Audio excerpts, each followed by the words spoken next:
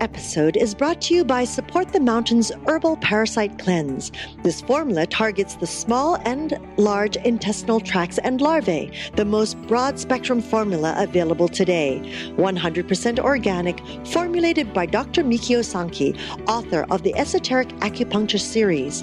For 10% off your first bottle, visit shopyogahub.com and use the coupon code CLEANSE at checkout.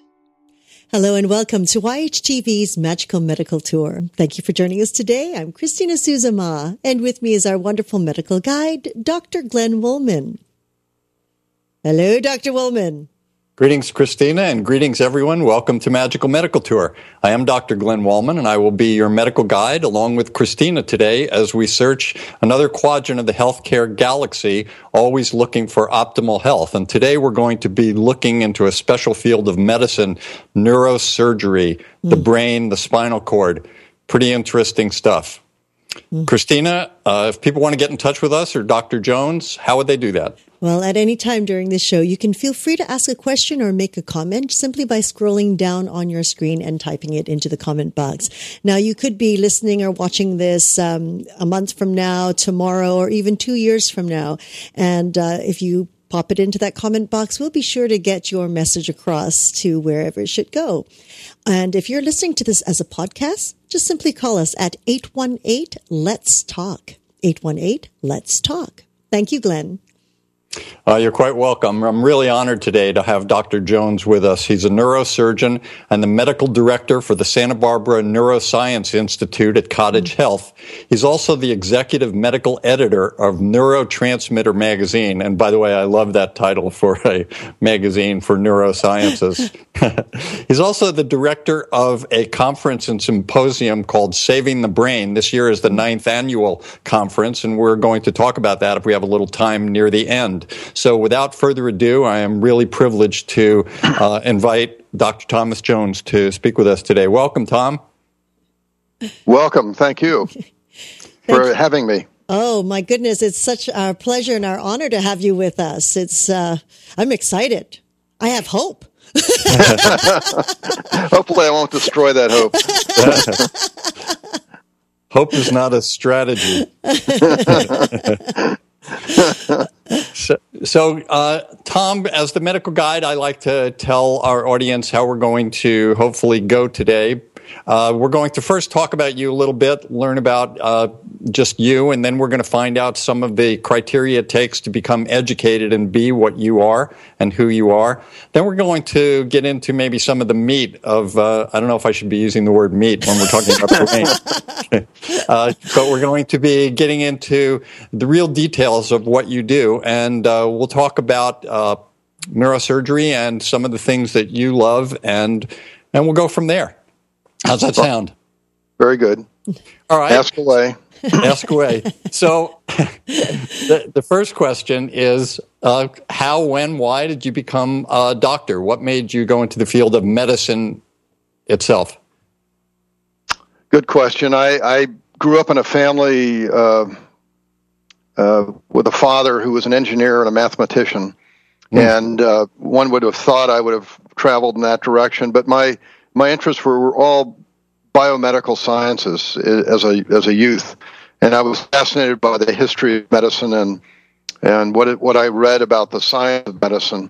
One book in particular by a microbiologist named Paul de Kroof, who is a American of Dutch ancestry, who actually helped Sinclair Lewis write Aerosmith for those English scholars out there. Wow! But he wrote a book that was very formative in my decision called Microbe Hunters, and I think it was first written in 1927, but it fell into my hands as a 5th grader and a 6th grader, and it was a fascinating read about all the revolutionaries of medicine at that time, including Pasteur and Koch and Leeuwenhoek, who invented the microscope, and about how they discovered what they discovered and how they advanced the cause of both science and medicine. and so it made me want to not only go into the biomedical sciences, but more medicine, taking care of patients, using medical breakthroughs to help patients treat disease. And that led me to college and on to medical school, and we can go into the details, but many years later, a surgeon. You know, it's interesting that you mentioned that, because for me, one of the influences for me going into medicine was a book that my father had in his library. It was a book on anatomy. It was written by Tom Jones. So even before I met you, you were influencing my life. Yeah, I think there's a different. It wasn't the singer. It wasn't me, but it was another one. Yeah, that's right. There are probably at least three of you. So yeah, exactly. So now you go through medical school, and we know in medical school that there's lots of possibilities. And in neurosurgery, I mean, it's the most debilitating, the most devastating of injuries are brain injuries and spinal cord injuries. And when people hear about brain tumors, that sends chills through everyone. Why does somebody pick neurosurgery as the specialty they want to be in? Well, I naturally felt some more acute interest in the neurosciences. I don't know why that was. Maybe it's because I like to memorize long lists of words that no one else knew. In any event, I felt that of all the things I could concentrate in, the neurosciences at that time were among the most challenging. And I had a couple mentors, one a neurologist and one a neurosurgeon, who were fundamentally important in developing my interest and encouraging me to stay the course. And so it was early on mentorship in medical school and in the clinical years of medical school that cemented this interest in the neurosciences. And then at that time, in the early 70s, there wasn't a lot that a neurologist could do to help people with neurologic illness. There was maybe one or at the most two drugs for epilepsy. There was no real treatment for multiple sclerosis. There was no good treatment for some of the other illnesses I was seeing, like myasthenia. And I began to look around because I guess I have a surgical personality. I want to do things with my hands and use my brain to help people. And even though neurosurgery at that time was primitive compared to what we have now, I was attracted to neurosurgery under the neuroscience umbrella, and recognized it was a more rigorous course of training, probably the most rigorous at that time. But decided to make that my career. We're going to talk about the training in just a few minutes, but I want to ask you the question that when people come to you, they usually have something pretty serious, and even under many great circumstances, even the outcomes are not always that great, and you continue to do this. What gives you joy in your practice? Well, we're realists. We can't awake the dead or cure incurable diseases, although scientists are working on those, and what was incurable in my time is now curable in many situations. But what gives me enough energy to get up in the morning, face the day, is that using what skill set I've developed over these years, I can help many people understand what we can and cannot do. I can lead them through the forest, so to speak, to the best care for their particular problem, and that may or may not have anything to do with surgery. In fact, as I become more mature, much of what I deal with now is spinal disease, and in the United States, at least, there's too much surgery, too many interventions.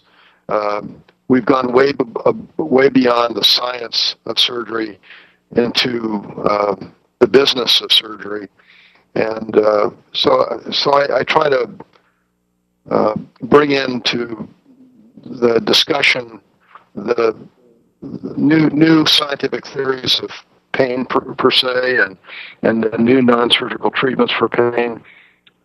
So everything I do is not surgery. It's, in fact, probably the fundamentally most important thing I do is what I do in the half hour to an hour I spend with the patients over in the office, deciding whether they're surgical candidates and whether they should venture into the operating room.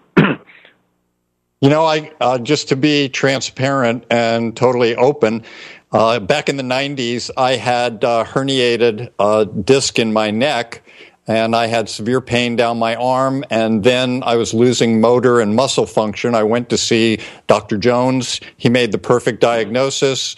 He operated on me, and I was cured and had no problem since. A few years later, I herniated a disc in my lower back, same issues. Dr. Jones made the diagnosis, operated, and everything has been perfect. And the third time I went to see Dr. Jones, I had fractured my back in multiple places, and at that time, he made the decision not to operate and thought that would be the best procedure for me. And I would say that in all three cases, made the right diagnosis and made the right choices, and I've been forever grateful. So this was an opportunity for me to say thank you, and now it'll be in virtual world, so it'll be forever that I'll be thanking you. Let's talk about your training. What does it take to be a neurosurgeon? Like anything doing well, it takes a lot of effort, a lot of time. So that the training, first of all, one has to complete 4 years of medical school, and training programs in neurosurgery are hard to get into still. That means you have to excel in medical school and be generally at the top of your class to secure a residency, particularly one of the coveted residencies. So in residency, one learns to be a surgeon. Usually in my day, you started out with an internship in general surgery. Now it's more of a rotating capacity where you start out with some general surgery experience to learn how to tie knots and do simple surgery, and then you quickly transition into the neurosurgical realm of training, which is anywhere from 6 to 7 years long. So that's after medical school, which is 4 years. It may take 7 years, sometimes more, to complete one's neurosurgery training. Many neurosurgeons end up getting PhDs along the way, so that may add to the time. Basically, when you finish neurosurgery, you're middle-aged. You're almost ready to retire. I can say this because I have a daughter who just completed her chief residency in neurosurgery, and the same place where I trained, and she's spent many years doing it. So it's a life commitment. After you finish your neurosurgery training, in the modern era, you may or may not do a fellowship. Let's say you want to become a spine surgeon and just do that as a neurosurgeon. In most cases now, there's a 1 or 2 year spine fellowship. If you want to become a person committed to certain types of brain surgery, there may be occasionally 2 year fellowship in that. If you want to do what's called functional neurosurgery, which involves treating epilepsy and Parkinson's disease, there may be a year or more fellowship in that. So this can get strung on until you're 35, 36 years old, and you haven't yet earned a living. Although they do pay residents better now than they used to pay us, and they don't work them as hard. But that said, they're still working very hard, and even on their off hours, they're studying. I was married during medical school, and I was married during residency, same wife, and that takes a huge commitment on the part of the wife. I can tell you that. She worked harder than I did often. So anyway, if one is fortunate enough to get through this process, to come out the other end and take your oral boards that you know enough to practice neurosurgery, then you take written boards, not necessarily in that order. And now there's a continuing education demand that every 2 to 4 years you have to re-review your cases, discuss them with doctors to review the outcomes as best they can, take additional written testing to maintain your board certification. So it's an ongoing lifetime process of learning and proving that you're still competent. I'm exhausted. You might have time for one surgery after all of this, right? Well, and then in the modern era of neurosurgery, usually in my era, I finished my training and I did everything. I operate on aneurysms, brain tumors, what are called AV malformations, spinal problems, everything. But now there's subspecialization. So most neurosurgeons now treat one part of the nervous system. They're either a brain tumor surgeon, or they're a spine surgeon, or they're a functional surgeon. They're a peripheral nerve surgeon. There are all these subspecialties areas now, and it's changed considerably, because the thing is, there's too much happening in all these areas for one person to keep up with, and so to maintain even the of keeping up in your specialty, you need to subspecialize.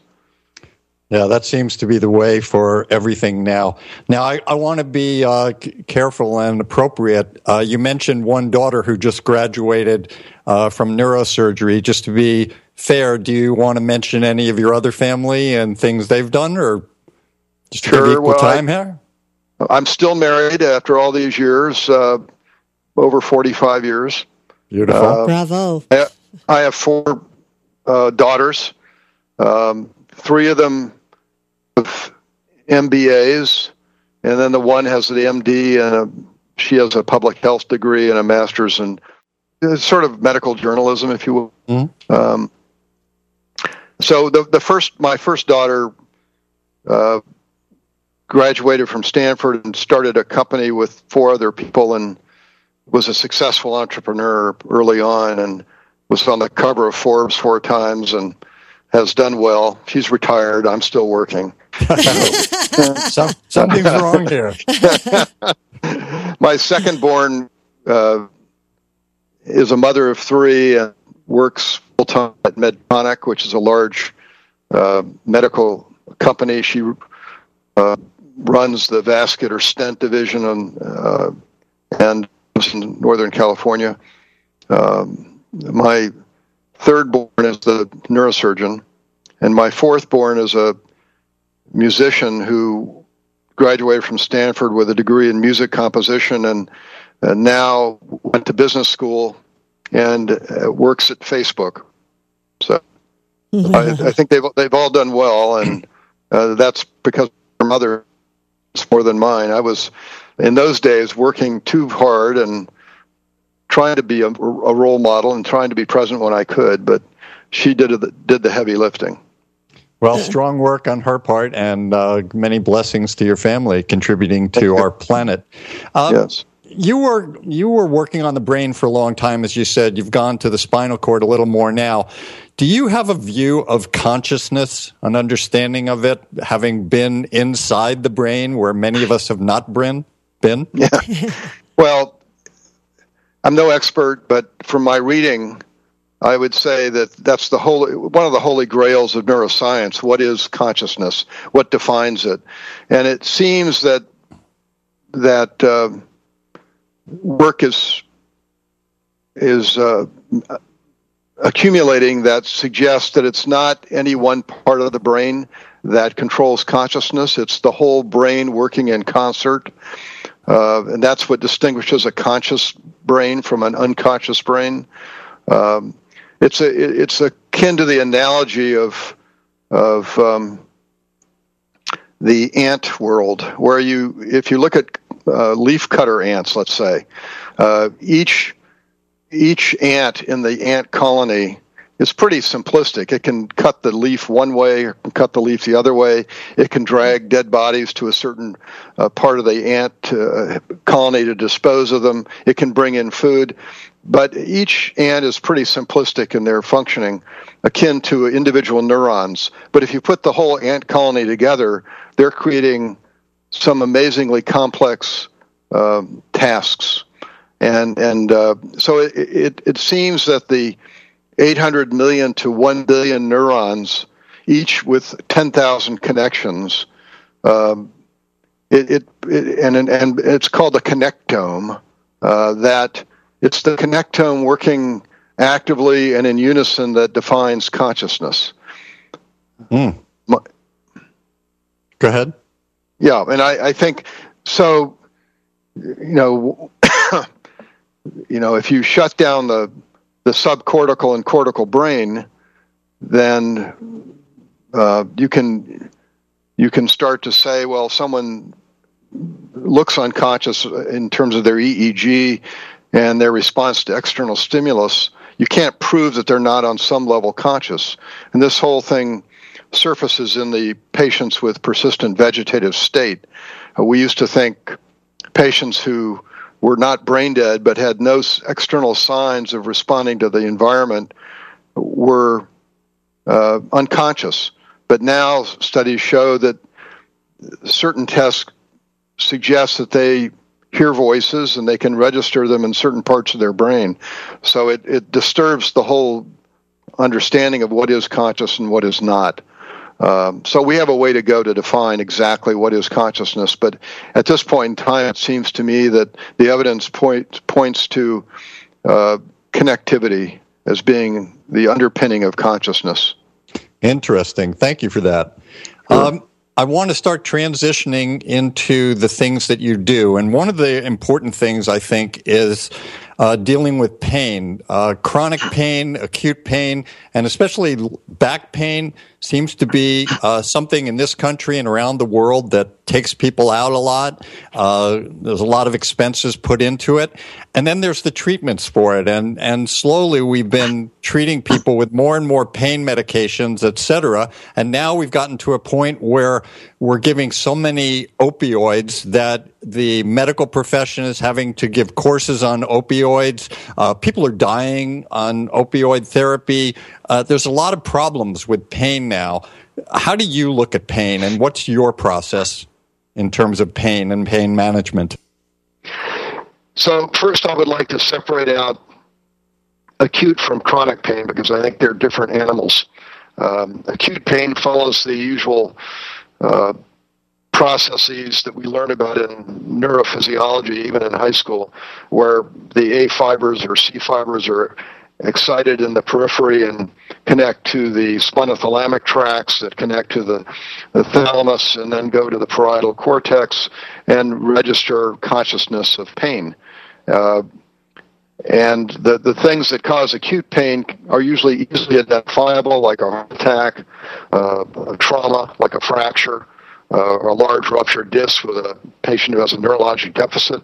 And they are easily identifiable and expeditiously treatable.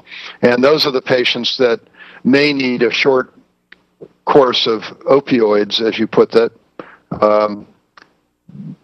as a bridge to getting them definitive treatment. The problem occurs when doctors have, through misunderstanding and miseducation, treated chronic pain as if it's just acute pain that's lasting longer. And that's where we get into trouble. If you define chronic pain as pain that lasts beyond the time of normal tissue healing, which is generally about 3 months, we can all uniformly agree it should be 6 months. If someone's still having daily pain, that's chronic pain. Chronic pain, it turns out, has very little to do and very little correlation with tissue damage. And it has more to do with the brain mishandling the information, either because of some genetic predisposition to pain or some early life predisposition to pain, or psychosocial issues. The chronic pain is more associated with brain phenomenon than peripheral phenomenon. Now, there are obviously exceptions, and that is patients with cancer pain, patients with large trauma to peripheral structures and nerves that result in chronic pain. But the majority of people with chronic pain, we can't, in the medical profession, no matter how many times we scan them, decide where it's coming from and why them. And more studies are showing it's the brain that distinguishes patients who have chronic pain from one another, not the spine and not the peripheral scans. So complex problems still being worked out, but the treatments for chronic pain are better non-opioid, non-benzodiazepine, because both these drugs are habit-forming and alter the brain chemistry in a negative way and perpetuate more pain. So we try to treat the patient's psychological milieu. We try to identify risk factors in their past or in genetics. We try to use non-habit-forming drugs.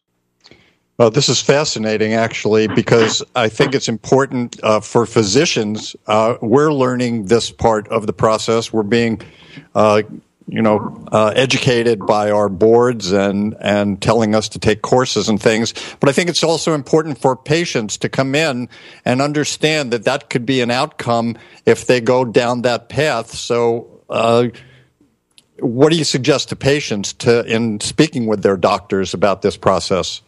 The worst place is the internet.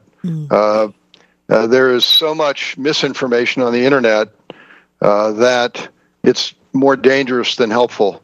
If you go to sites that are vetted, and I don't want to give anyone PR, but MayoClinic.com or .org, WebMD, some reputable sites that have been screened and vetted, maybe, but there's so much on the web that's just advertisement and trying to lure people into offbeat treatments that I would generally disregard the web, except for those exceptions that I mentioned.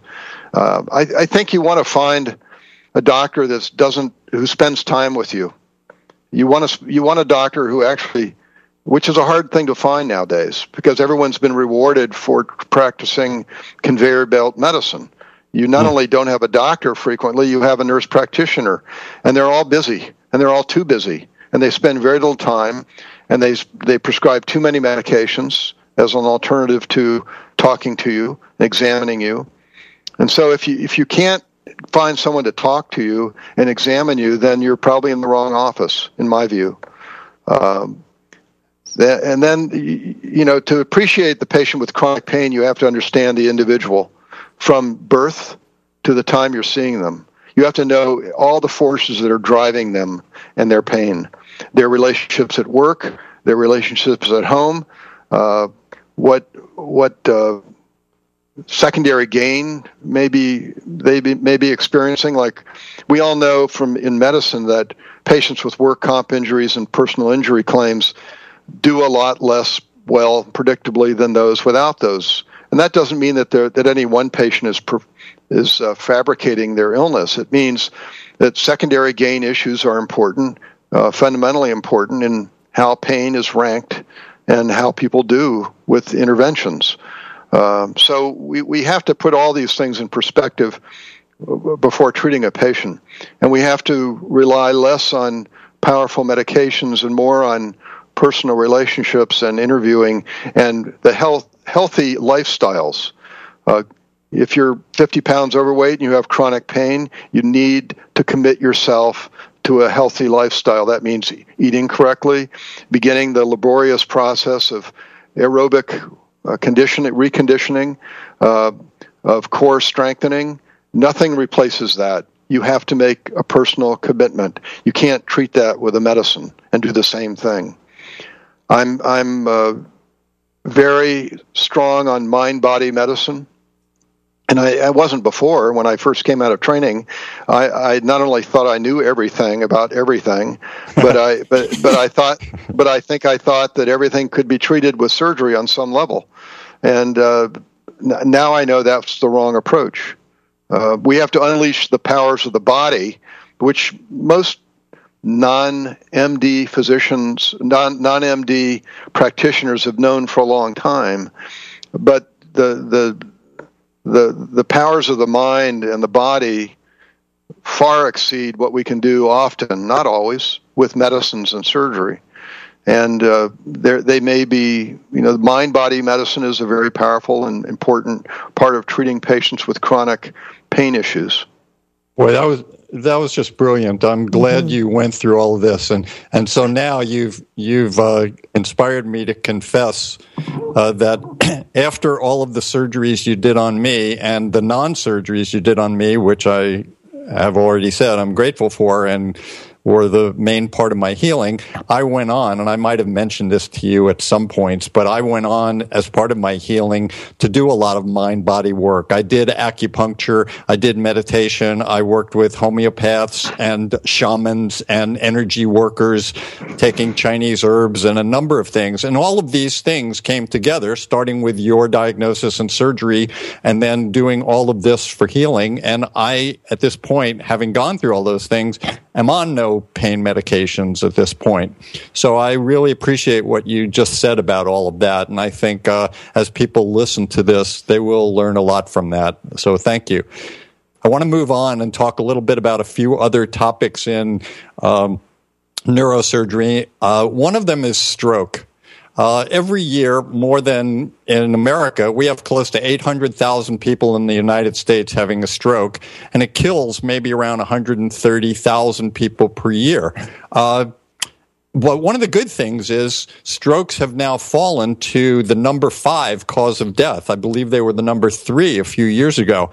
And that's because of many of the things that are being done right now. Public awareness, where we talk about FAST, the mnemonic F for face, if people can't smile or move their face in the right way, or arm, moving their arm, and then speech, S. And then T is time to call 911. So if you have a patient like that. So public awareness. They're also doing things in other countries now where they have stroke mobile units where, like an ambulance will have a CT scanner for the head. They'll have a neurologist on the ambulance, and they'll start doing stroke treatments within minutes. Just like we learned about the heart, and everybody learned CPR. There's a lot to be done about stroke. What's new in stroke surgery and treatment that is taking us down to number 5? And hopefully 6 and 7 in the future. In the last year, Dave, some people are about 6 stroke trials of active intervention that's with a p-value of less than 0.05 show that, which means scientifically proven in those particular studies, that they were able to improve the outcome with active intervention.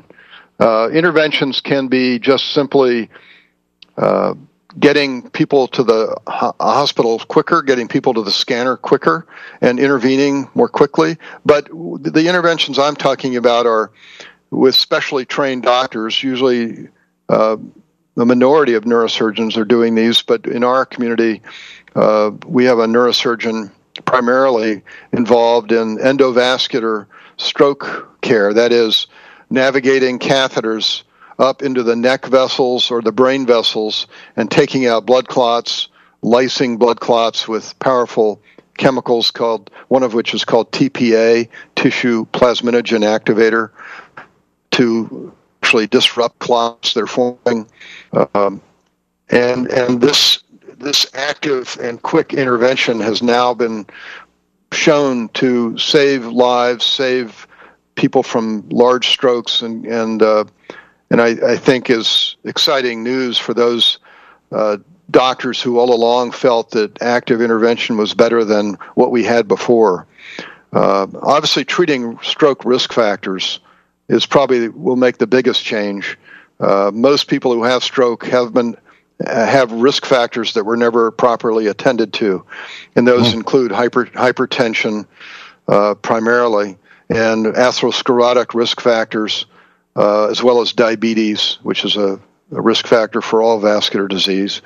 So treating aggressively stroke risk factors, and there are also similar heart attack risk factors, will dramatically decrease the population at risk.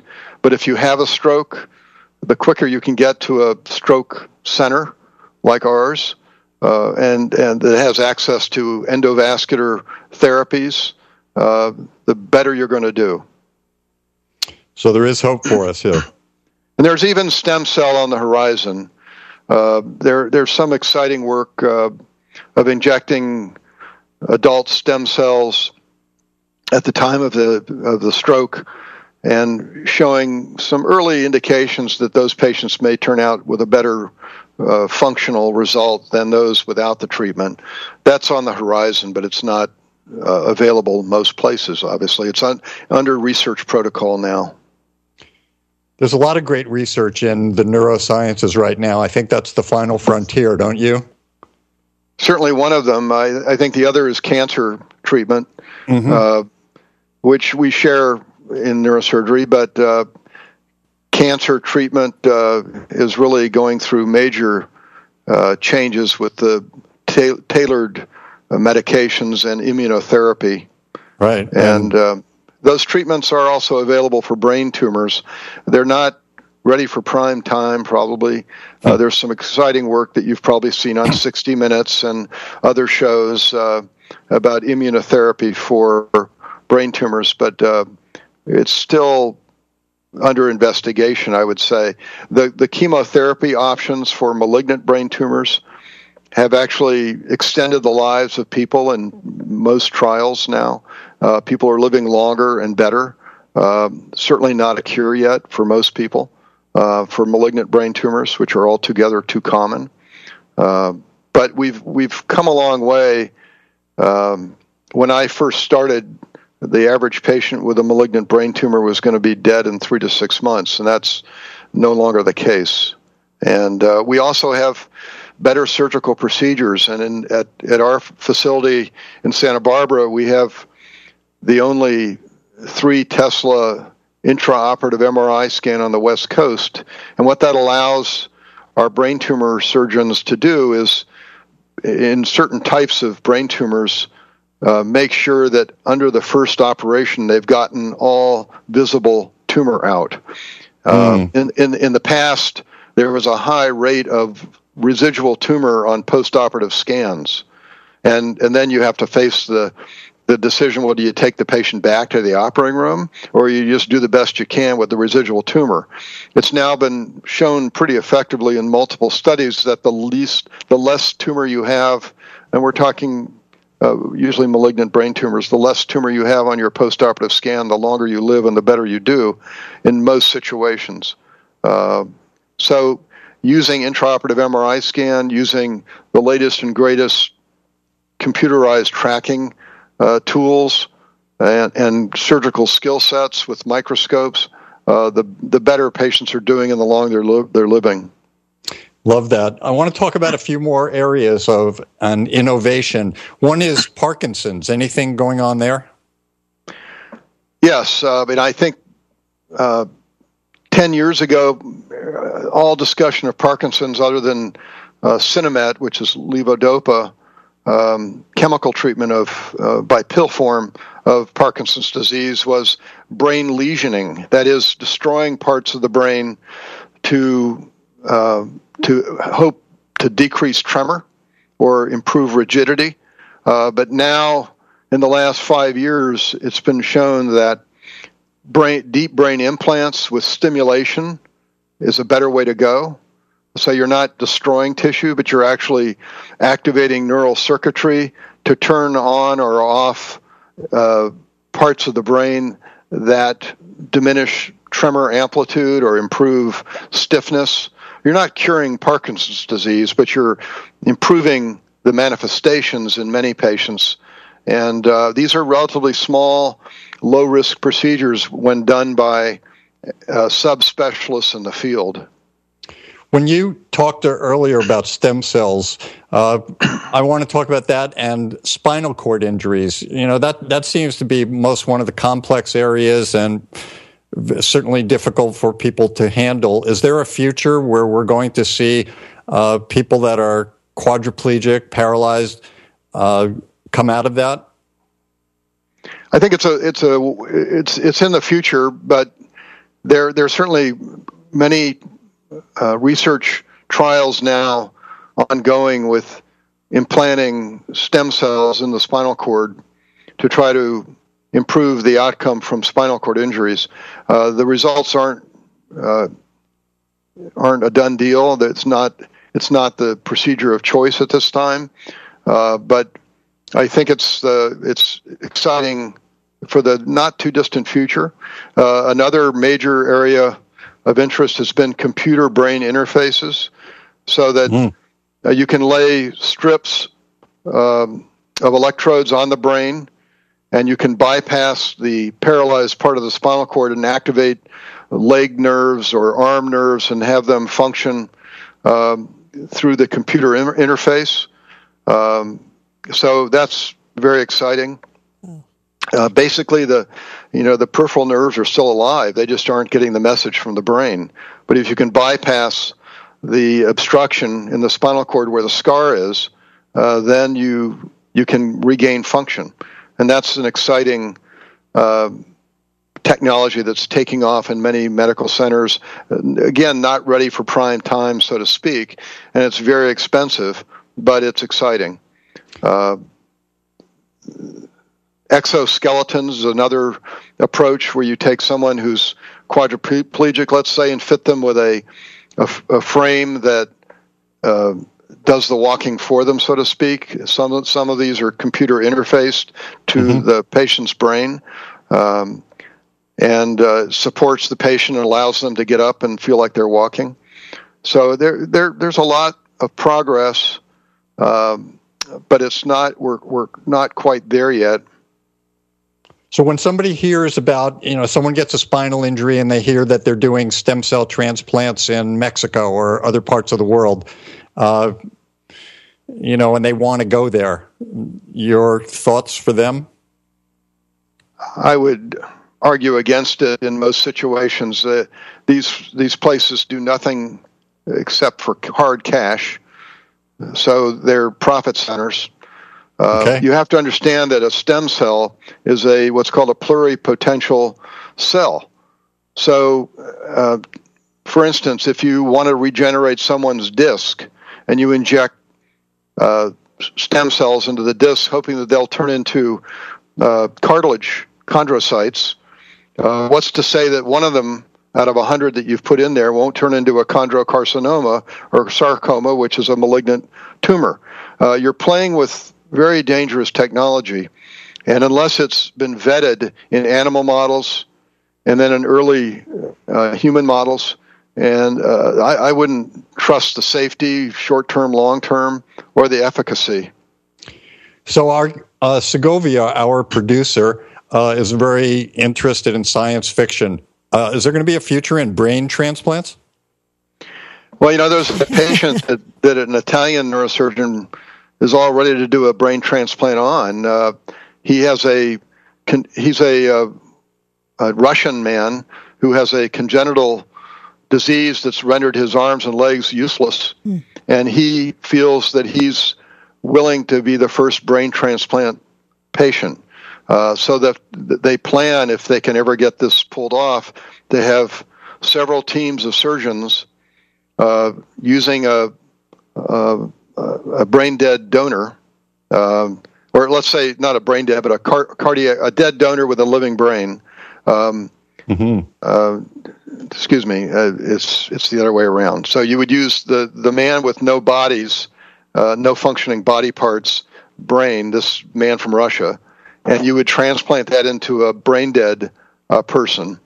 They plan to cool the donor brain down to decrease metabolism, and then harvest the dead brain, and then sew the real brain back into the major arteries and veins of the donor body. And they plan to cleave the spinal cord with a special molecular nano knife, and they claim to have special proprietary technology that will maybe allow growth of neurons across this cleft. I think this is science fiction, but it's science fiction that may become a reality next year. This surgery is going to take 30 plus hours, and there's obviously more likelihood of failure than success, but this man's willing to go through that attempt. That's amazing. The problem all along has been, well, if you're cutting the spinal cord at the upper cervical spine, base of the brain, we don't yet have any proven technology that will allow the brain stem and all those neural circuits to grow into the spinal cord. And so you're treating, you're probably defeating yourself unless you have such technology, because you're not going to have a body that works. You may have a brain in a bottle, so to speak, but that person will likely not be able to communicate to the outside world. Steve Martin was able to do it in The Man with Two Brains. I think at least a neurosurgeon with a little more training could do it. Well, there are always people on the frontier, and this Italian neurosurgeon and this Russian patient may be the first to try it. It's amazing. Christina, any thoughts? Oh, too many. I do have hope, maybe in the future. Wow, that kind of blows me away that they're actually going to try something like that. And I do have a question, which is, from the days that you graduated and became a surgeon till today, where you are now faced with all this technology, how does that feel as a doctor? Well, it feels great on one hand. On the other hand, we have to learn how and when to use this technology. We've gone from a medical economy of spending $500 billion a year to $3 trillion in a very short period of time, and in large part that increase in the cost of medical care in this country, the amount that's being spent on medical care, is because of use of technology, expensive drugs, MRI scans, and we've sort of put the cart before the horse. We've learned how to use the technology before the science showed us we should be using the technology. So yes, it's exciting times, but we can't keep going on this trajectory, because no country, particularly one that's only growing at 1 or 2% a year, is going to be able to afford this. So we're going to have to pick and choose, just as every other country in the world has to date. Whether that's through a single-payer system that limits our access, maybe, but we have to become much better at limiting. For instance, does everyone with an acute episode of low back pain that can be quite severe need an MRI scan? Mm-hmm. And it turns out most people in this country get them, but most people do not need them. And so right away, that's maybe 100 million, 200 million, maybe more a year spent needlessly on MRI scans that not only lead to overcare, but poor care. Mm-hmm. So that's a perfect example of exploding technology being used incorrectly and leading to more expensive medical care without any better outcomes. In fact, there are plenty of papers now that show the outcomes in such patients who get early MRI scans is actually worse. Oh, that's interesting. Because they're being overtreated, and they end up having complications of overtreatment. Yeah. I was just at a conference where they were talking about in socialized countries where somebody has disc disease, and by the time they come to the point a year later when they're scheduled for the surgery, it's resolved itself. Exactly. Yeah. Well, that's one of the probably fundamental hopes of Blue Cross and Blue Shield in terms of making it harder for patients to get MRI scans, and they have little treatment algorithms now that are fine in the general aspects of care, but they are impediments to what we do. If we feel someone needs an earlier MRI and it conflicts with the algorithm that the insurance company has, it can be a lot of nasty letters back and forth. Tom, you're putting on a program. This is the 9th annual Saving the Brain, and it comes on, I think, Friday, November 4th, 2016. Is that something people want to be interested in if you're other than a neuroscientist?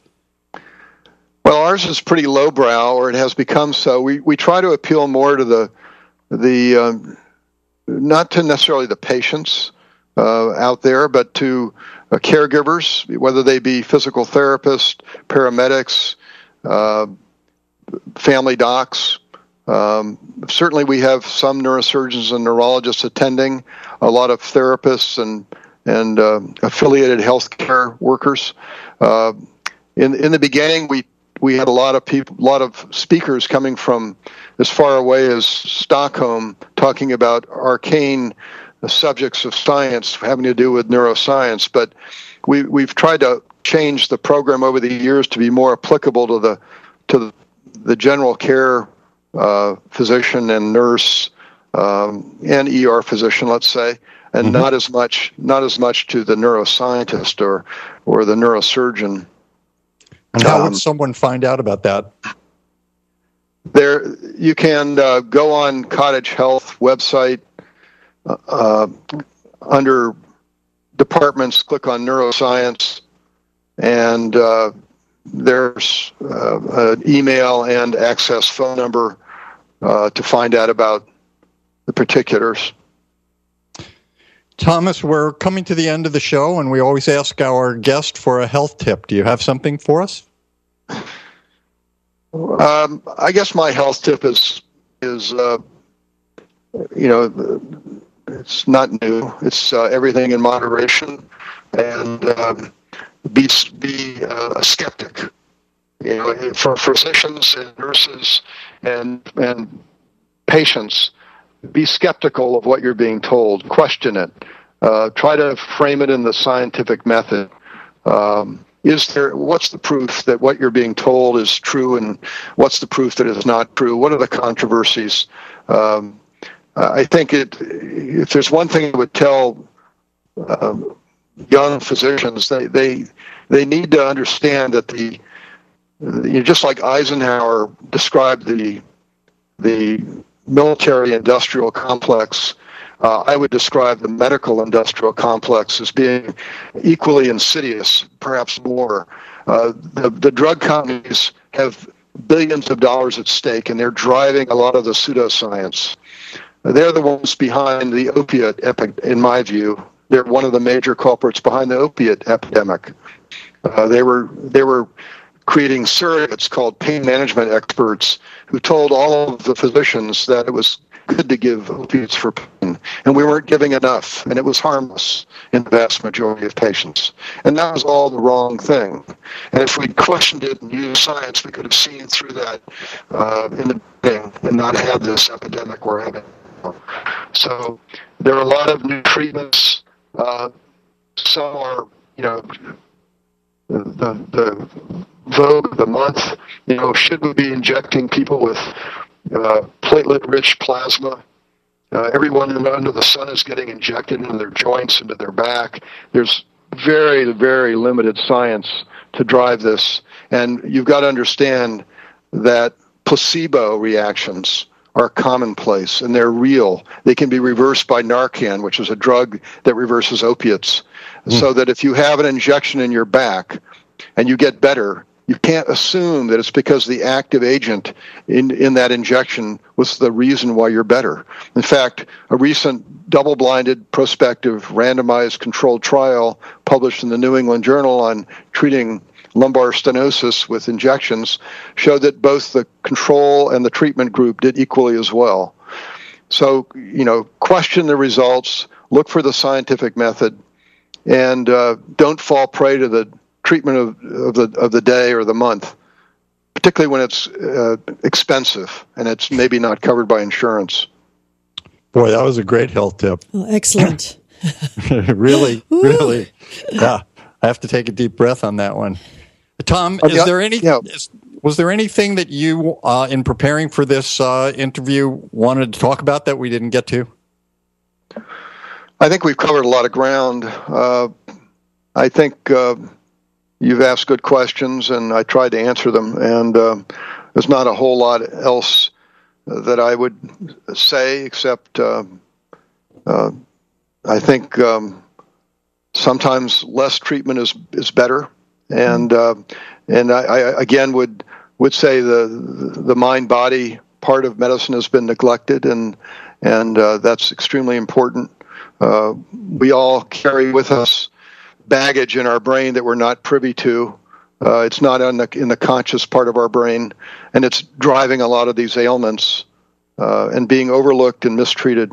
So that would be a central theme.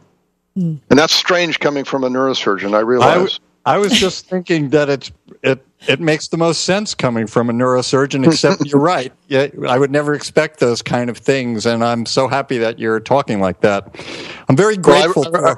I remember one of my daughter's classmates in medical school told me once that he was thinking about either going into neurosurgery or psychiatry, and he decided on neurosurgery because he said psychiatry was much too invasive.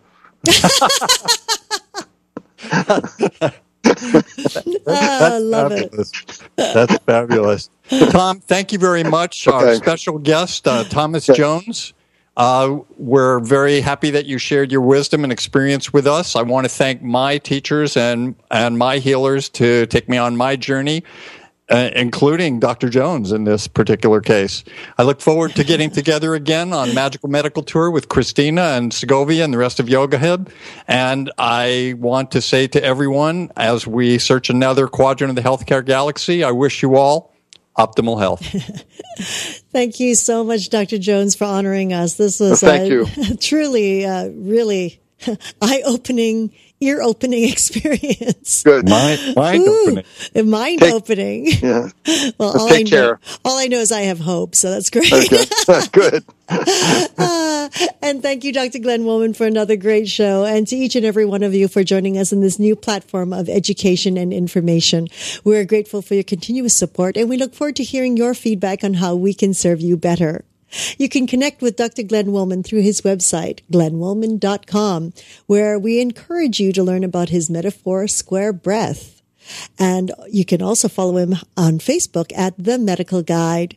If you would like to get hold of Dr. Thomas Jones, simply leave us a comment or question here on the site, or give us a call at 818-LETS-TALK, and we will be sure to get hold of him and pass on the message. Thank you so much for joining us, and until next time, namaste.